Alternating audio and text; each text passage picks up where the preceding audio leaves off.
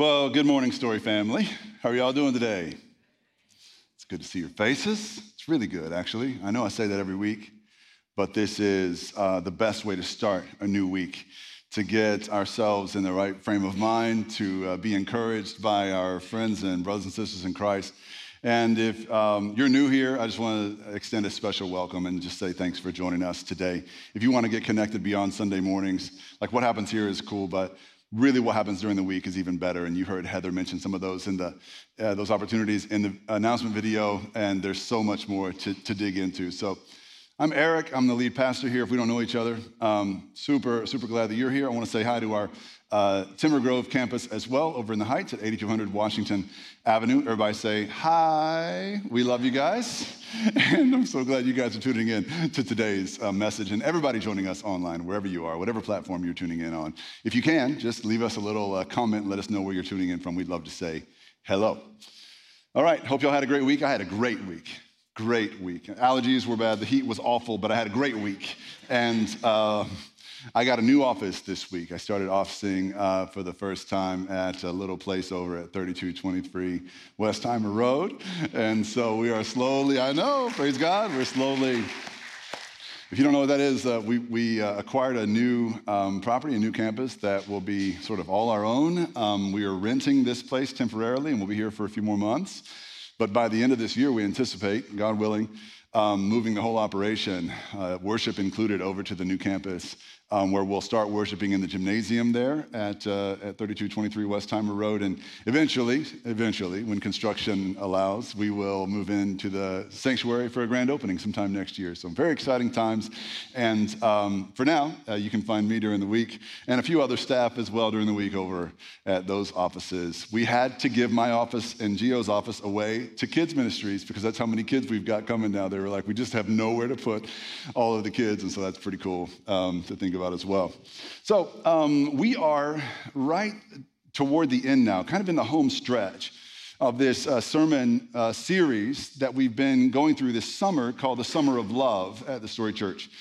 And this series has allowed us to talk about all kinds of interesting topics. The first 3 weeks, we talked specifically to single Christians, really, who are trying to navigate the dating scene. The fourth week, we talked about pornography and the pitfalls of pornography, and that sort of applied to everyone to different degrees. Last week, for part 5, we talked about whether marriage is just a piece of paper or whether it's something more. And all of those messages live forever online. You can check them out at thestory.church or on our YouTube channel. Today, I have a really interesting challenge before me because I decided to take on a topic related to dating, love, and marriage that you might not really think about as something that's applicable. I've done 3 or 4 series over the years on dating and romance and stuff and marriage, and I've never talked about this topic in particular. But today I want to talk about the precarious, dangerous intersection between dating and divorce. All right, so we all know how common divorce is these days. We know all the statistics, and most of the statistics are wrong. Nobody really knows how many marriages are ending in divorce. Everybody says it's half. It's not really half, but it's a lot. It's a lot. So you probably all know someone who's divorced. I would anticipate, a hefty chunk of our community, folks that come to the story, you've been through divorce in the past. And so this is a touchy topic. There's a reason why churches rarely talk about this topic, and we'd rather talk about other topics that sort of are more comfortable to sort of pit us versus the world and all that. This is in the house with us. And so how it relates to dating really is the question. And I felt like what the Lord was sort of opening my eyes to as I was preparing this and planning this series was that there are a few questions that are urgent questions that people are really asking in our community that sit at that intersection between dating and divorce. I know it's unlikely, you wouldn't think of it, but there really are. And this is gonna surprise some of you, but I'm telling you, these questions come up all the time. Maybe it's because the story's mission is to reach non-religious people, and so we're not super churchy and people feel comfortable talking about stuff that they might not in other churches, but we hear questions like these all the time. I want to go through 4 of them with you right now. 4 questions that sit at this intersection between dating and divorce. Okay, number 1, if you are single, is it ever okay to date someone who is married, but in the process of getting a divorce, like they filed or they're separated or whatever. I know everybody's like, well, no, it's not, right? That's just your first answer. And that's my answer too, but it's more complicated than that. And this question is probably more common these days in Houston, Texas, than many of y'all, if you've been like a church rat your whole life and you don't know what the real world's like anymore, you might not be aware of how common this conundrum is. On the flip side of that question is the reverse question for someone who's married, but their marriage is all but over. So they've sought a divorce, maybe they filed or they've separated. When, if ever, is it okay to start dating people other than your spouse? Is it okay to start dating whenever, the divorce isn't final yet? We'll get to that in a minute. The third question we'll address in a little bit has to do with if you're divorced and the divorce is final, when and how should you think about starting to date again? That's a tricky one, right? But this is something that strikes at the heart of a lot of you and your journeys that you're on right now. So I want to address that with some compassion. And then fourth and finally is the question, if you are married and not filing for divorce or anything like that, and you're going strong, or maybe you're barely holding on or whatever, how do you divorce-proof your marriage so that you can avoid, if at all possible, ever having to go back out on the dating scene ever again? The one thing I've learned from this series, from talking to single adults and doing the Operation Matchmaker thing we're doing with the Maybe God podcast, is that maybe the modern dating scene is the closest thing to hell on earth that anyone's in right now. And so if you're married, you don't want to go there. Trust me, it might look enticing, or the variety, the novelty. No, any single person would tell you, just stay put, bro. Stay put, stay where you're at. You've got it made in the shade, all right? So the dating scene isn't all it's cracked up to be. So we're gonna go through these 4 questions, one at a time. The first one's gonna take about 25 minutes, and you're gonna be thinking, this is gonna be the longest sermon in history. The last 3 aren't gonna take that long, okay? Because with the first question, we sort of have to set up the conversation around a topic like divorce. So let's tackle that first question. When, if ever, is it okay for a single person on the dating scene to consider dating someone who's married, but maybe they are separated? Maybe they are getting a divorce, but it's not final yet. Now, this question comes up as a pastor. I hear it all the time. Pastor Gio hears it more than I do, because more often than not, in a Christian community like this, it comes up from within circles of women in their, usually women in their late 20s to early 40s, who really have wanted to get married for a long time. And for whatever reasons, the world's a messed up place. Again, the dating scene stinks and nobody's committing. And whatever reasons, they just find themselves unlucky in love. And all their friends are getting married around them. And they feel like their lives are passing them by. And they feel like they're running out of time. And they come to a crossroads where they feel like it's time to make some compromises.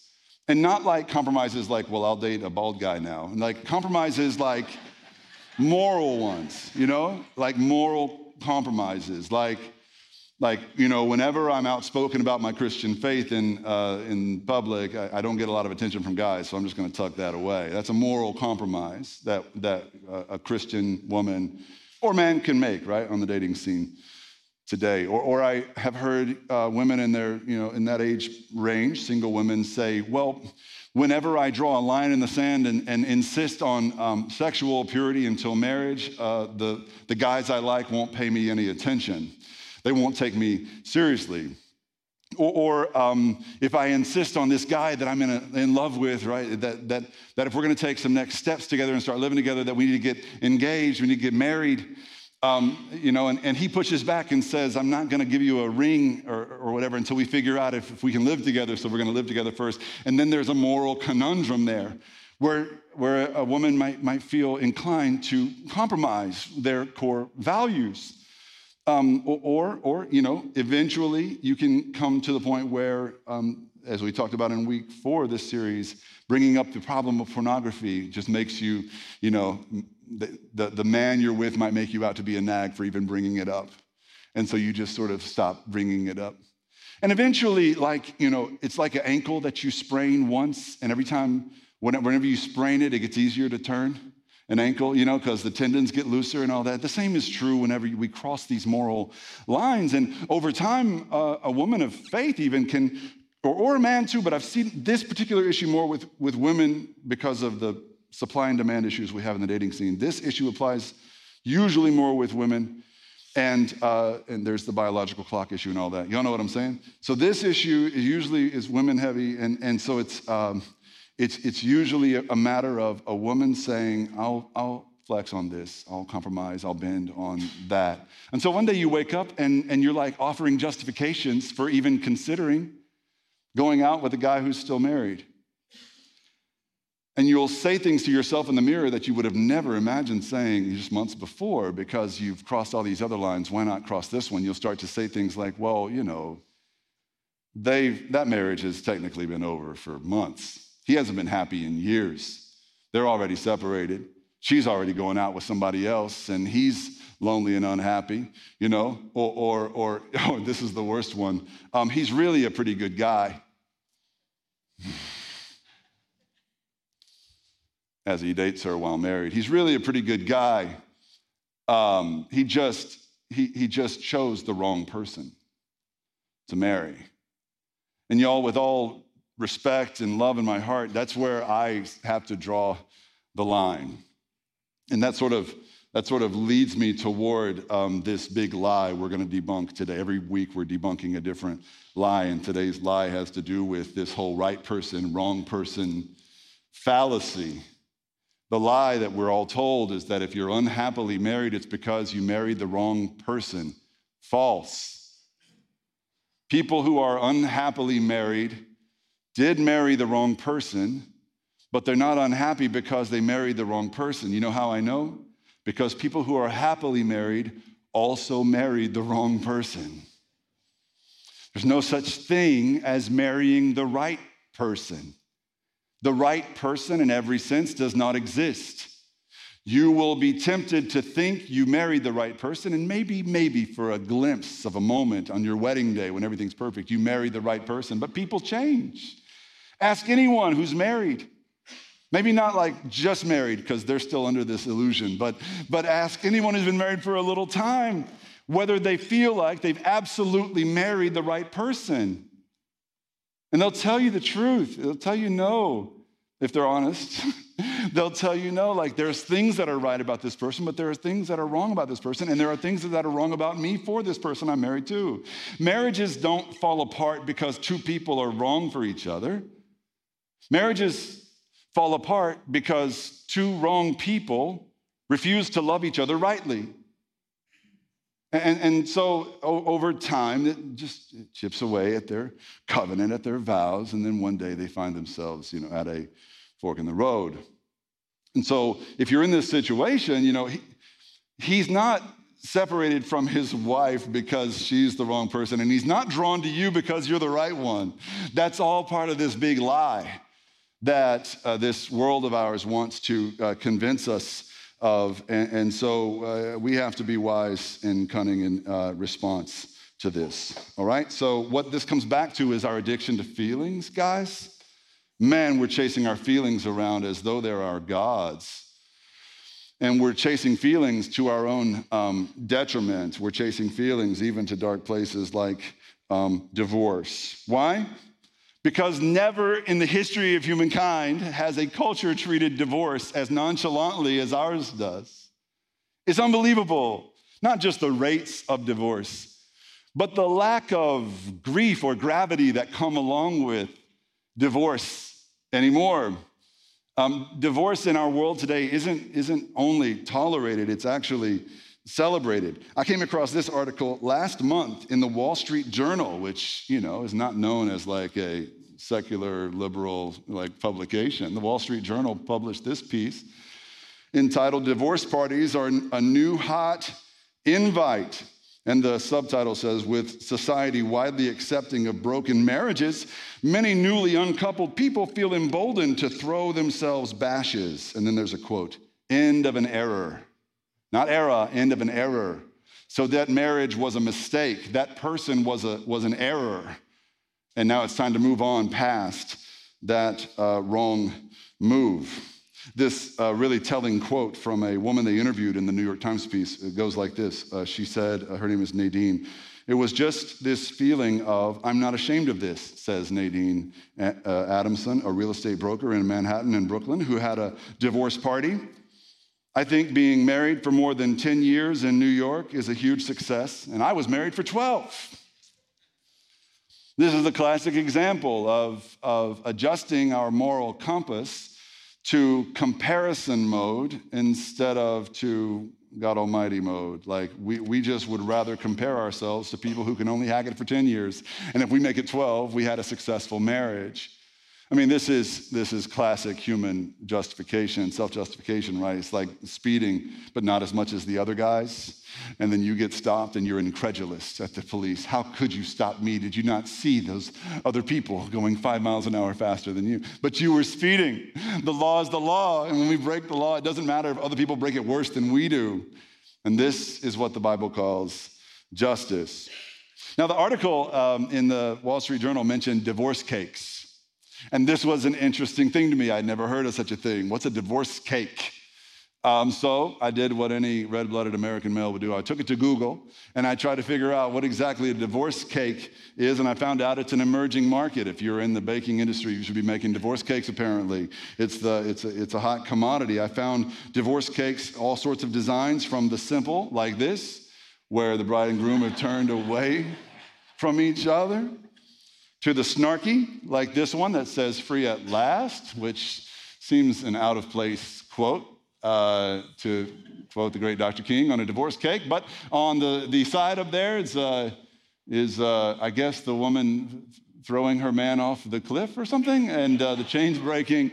It's a very unfortunate visual.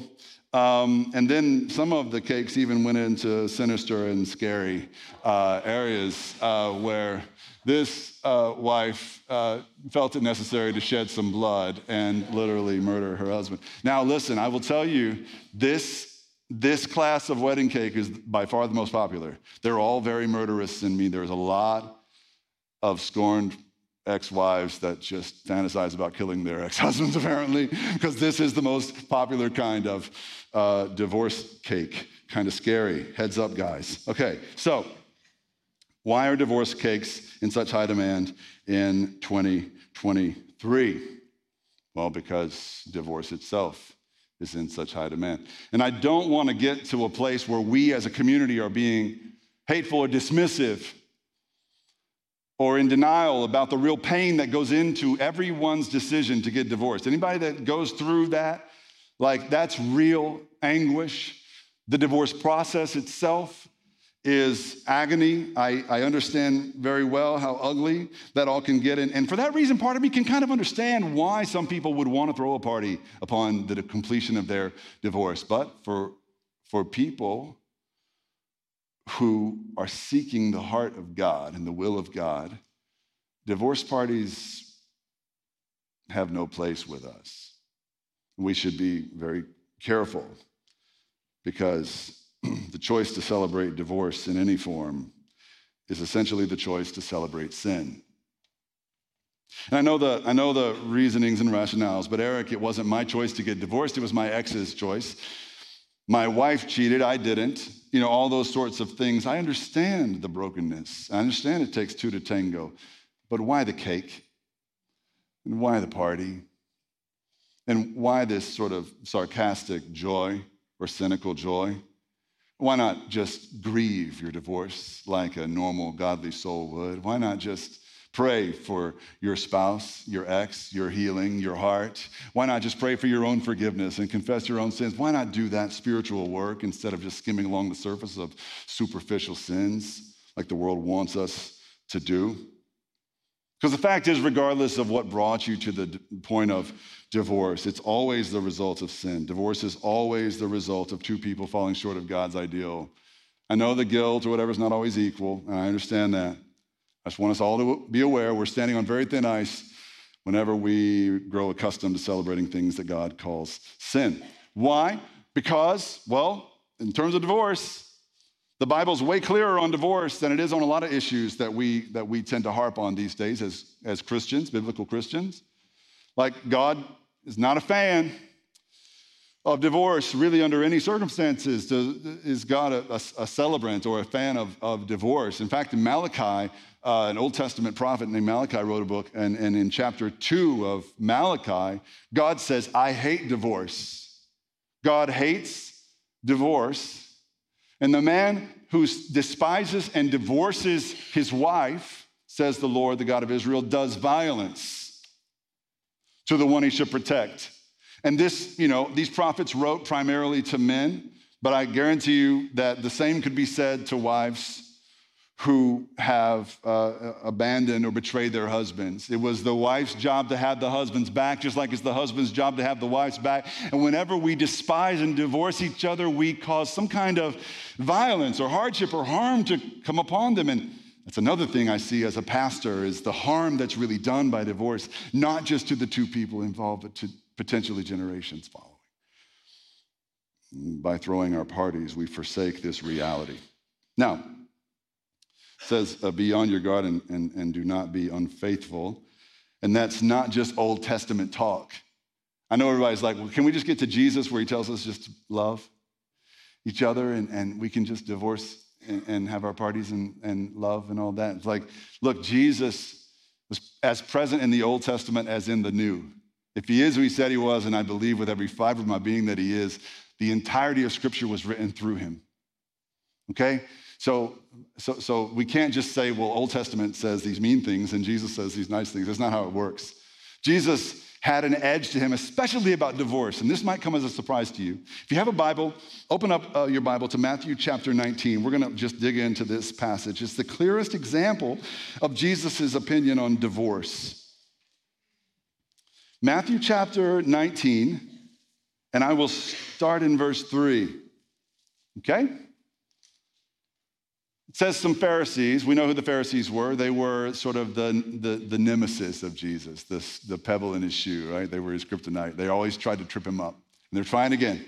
They came to him to test him. It says they asked Jesus, is it lawful for a man to divorce his wife for any and every reason? Is it lawful for a man to divorce his wife for any and every reason? Let's talk about what the Pharisees were up to. So the Pharisees didn't want or care about Jesus' opinion. They wanted to catch Jesus in a lie or in a heresy. So the Pharisees had their minds made up, but they disagreed. This might surprise you. The culture of the Pharisees was polarized. It was liberal and conservative, and they didn't always like each other, and they argued all kinds of points until the cows came home. Can you imagine such a culture in which to live? Well, the Pharisees had this sort of dynamic going on. There were two camps of Pharisees that were dominant in Jesus' day. One was theologically more conservative, one was theologically more liberal. And the debate around divorce revolved around one verse in the Old Testament. And they wanted to know what Jesus thought about that one verse. That one verse is Deuteronomy chapter 4, verse 1. And that verse reads this way from the law of Moses. If a man marries a woman who becomes displeasing to him because he finds something indecent about her, and he writes her a certificate of divorce, and then it goes on to explain some more, but that's the pertinent phrase right there. If a man marries a woman and then she becomes displeasing to him because of something indecent about her, he can write her a certificate of divorce. Well, both camps of Pharisees had already decided not only can a man in that instance write his wife a certificate of divorce, but he must. It's a requirement if his wife is being indecent. The question is, what's indecent? And for the conservatives, it was just about like sexual immorality because it made sense. Every other time that word indecent appears in the law of Moses, it has to do with adultery and sexual immorality. So the conservative branch of Pharisees said, well, this has to do with a wife who is stepping out on her husband. And anytime a woman does that, a man must offer her a certificate of divorce. Well, the more liberal theological sort of lens looked at this a little bit differently and said, no, it's not just about sexual indecency. A husband can define indecency just about any way he wants. Indecency can mean almost anything. An indecent wife is a wife who runs her mouth, for example, a little too much. Or an indecent wife is a wife who doesn't know how to cook well. Or an indecent wife might be a wife who just happens to get a headache at bedtime every single night. It's like that kind of thing can be classified as indecent. and a man had an obligation then to divorce her. And the Pharisees come to Jesus wanting to know where he lands on this. And he doesn't land in either camp. He doesn't land in the Hillel camp or the Shammai camp, the liberal camp or the conservative camp. He supersedes both. He goes farther. It's not like he sort of gives them both a free pass. He calls them both out for being wrong. And not just because of their hang up with that indecent word. It's for something else. And this is how Jesus answered them in Matthew 19, verses 4-6. Jesus said, haven't you read that at the beginning, the Creator made them male and female and said, for this reason, a man will leave his father and mother and be united to his wife, and the two will become one flesh. So they are no longer two, but one flesh. Therefore, what God has joined together, let no one separate. Jesus is hearkening back to the beginning of creation, the created order, the intended design. He's saying that in the beginning, God made marriage. And that as far as God is concerned, no one should come between a man and a woman that have come together under his created design. No one and nothing should come between them. So that is to say that God created marriage in the beginning and man created divorce after the fall. Do you hear me? God created marriage, man created divorce after the fall. And God in some instances seems to make allowances, but it's not his will. That's what Jesus is saying. He's like, you guys insist that divorce is a command from God. It is not. Divorce is never a command from God because it's not in line with his good and perfect will. It is, however, a concession, a gracious concession that occasionally applies because we are so fallen and so broken and we're such a mess and we're so upside down in this world and we don't really know what we're doing. We're hard-hearted, hard-headed. We're barely within his orbit. And so just to keep us within reach, he offers us these gracious concessions, like, on occasion, a legal divorce in his eyes. Now, he puts these qualifications around it, and Jesus said so. It's basically adultery that allows for, that God allows for divorce to happen under, and that's sort of what the Word of God says. Don't kill the messenger, all right? I know this is hard for a lot of folks in our community.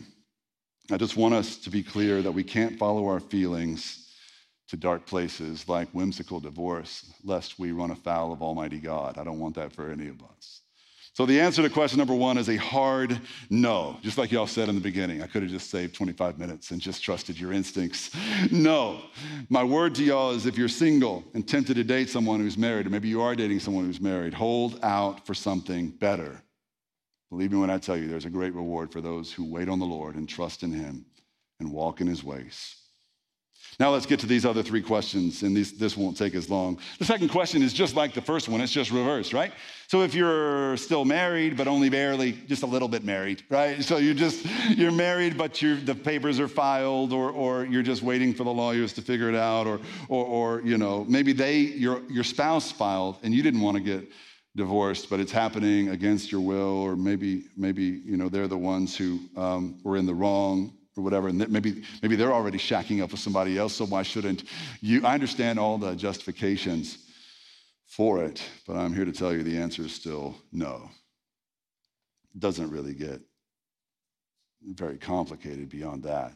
Hebrews 13:4 says, let marriage be held in honor among all, and let the marriage bed be undefiled, for God will judge sexually immoral and adulterous people. So the idea of honoring your marriage, even when you're married to someone who's dishonored it, or even when you've dishonored it in the past, as far as you're concerned, as far as you can help it, you will honor your marriage as long as it exists, as long as you possibly can. You will honor your marriage. And frankly, even after your divorce, you will honor the one you married to the best of your abilities. Now, even if you're not a believer, you don't trust the Bible, you don't trust guys like me, hey, I get it. I wouldn't trust guys like me either. Just trust Jesus, all of that. You don't need the Bible to tell you this is a bad idea.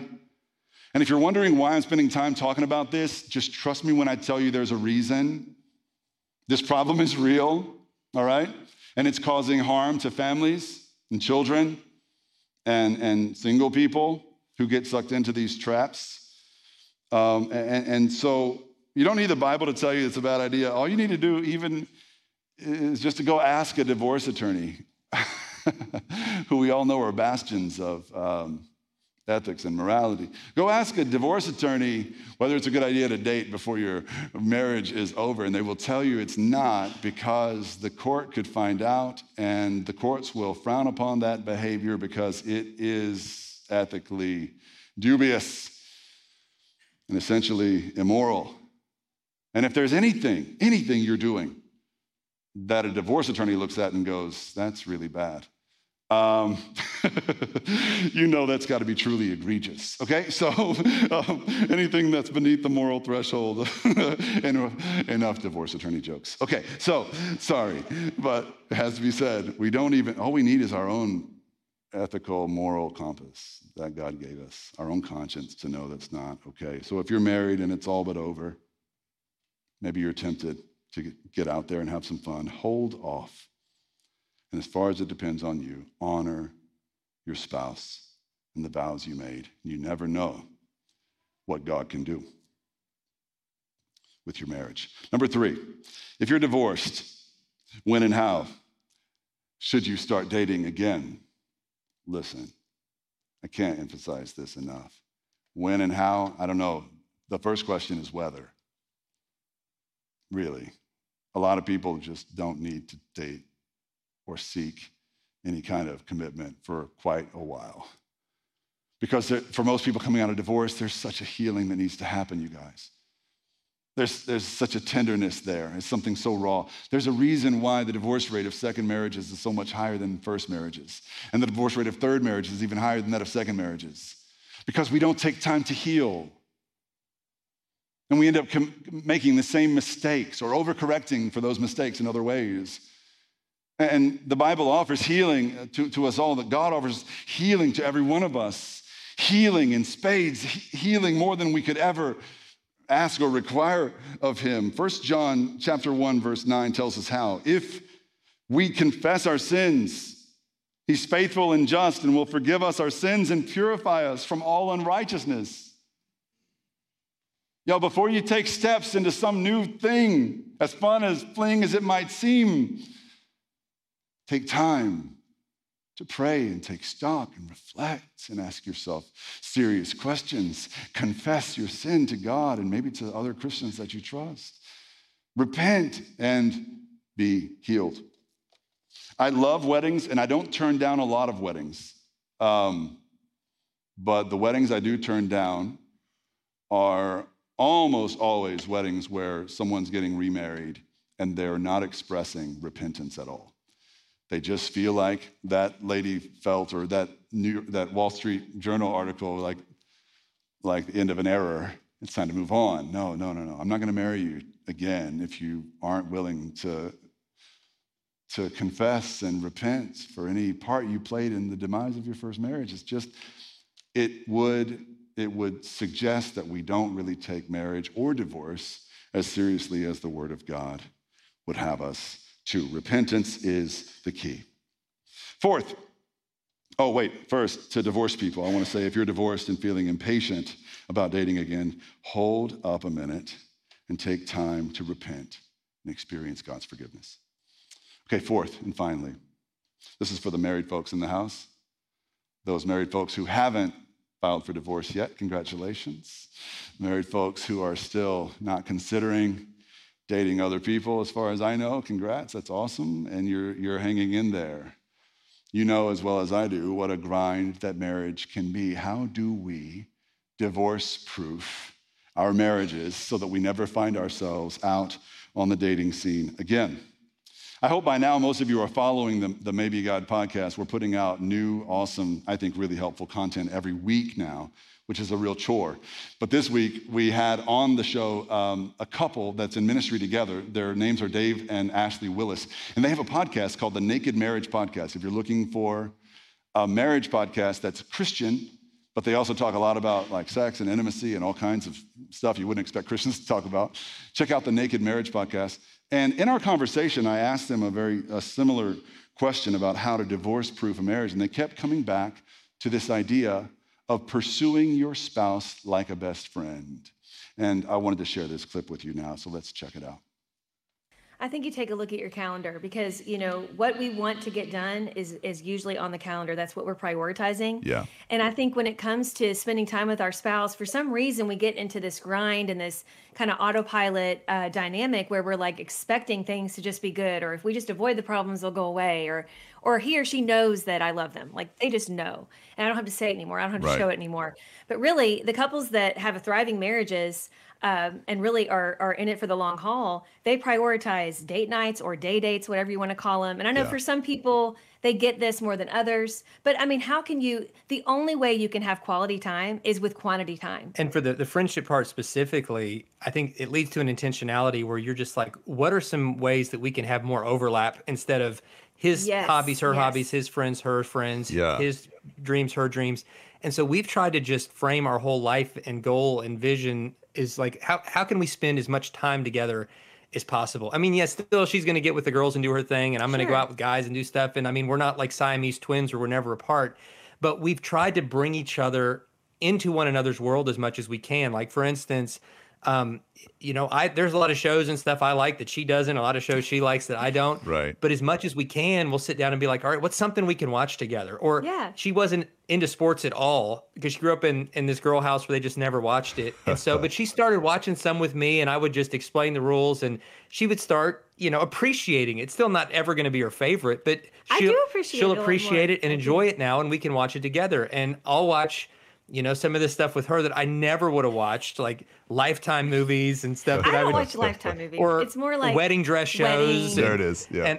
And I'm like, all right, so I can tell you now, like, what is in this season, with every. You're pretty good at it. I'm pretty good. You know. I know how to say yes to the dress. I know. So we'll just try to bring each other into one another's world as much as we can. Yeah. And those shared moments are meaningful because, when we're just doing something we like alone, it's not even a fraction as meaningful it is if we're doing something and we can share the experience together. So friendship is really as simple as being intentional about trying to share moments together with someone. That exactly is how we sort of divorce-proof our marriages, is we continue to choose each other even when we don't feel like it, because we're so sick of each other that we're convinced we're not right for each other, and we're caught in that fork in the road between feelings and the will. And we have to understand that love is not a feeling; it is an act of the will. And every marriage is founded on love, the choice we make to love, instead of just to follow our fleeting feelings down whatever path they would have us go down. We continue to choose each other. I love how Dave talked about the say yes to the dress. I say yes to antiques now, apparently, because my wife loves antiques. I don't get it, but I get her. And I want to know why she loves them so much. And so I tag along and go to these rummage sales that are overpriced and overhyped rummage sales where everybody sells us their old stuff. But I love my wife, and I choose her. And I choose antiquing with her, just like she chooses Astros with me, right? And over time, what's interesting is that the desire and the fire that often comes and goes in a marriage returns when we make that willful choice to love one another, even when we don't always feel right for each other. So the whole question here about marriage is, are we going to succumb to the way the world looks at it, which is all about me, and my emotions, my feelings, my impulses, or are we going to love each other like Jesus did? That's why we do things like the Re-Engage class, by the way, which starts on September 10th for all married couples. It's going to be here Monday nights, 6:30. You can register on your way out, at the table on your way out, if you're married or engaged, Dylan? Even engaged. And those of you that Timber Grove campus, you can inquire as well at thestory.church about the Re-Engage class. But we're learning how to fireproof and divorce-proof our marriages, because healthy, strong, faithful marriages have multi-generational impact that proclaim the love of God in the world. So all of this is to say, if you are married and hoping to reinforce your marriage, hold on to your spouse even when you don't feel like it. And in summary, our lie in this part 6 of our series, the big lie, is that if you're unhappily married, it's because you married the wrong person. And the truth is that no one ever marries the right person, because a lasting marriage involves two people who, although they're wrong for each other, choose to love their spouse as long as they both shall live. So blessed are those who are faithful in marriage. Blessed are those who are patient in singleness.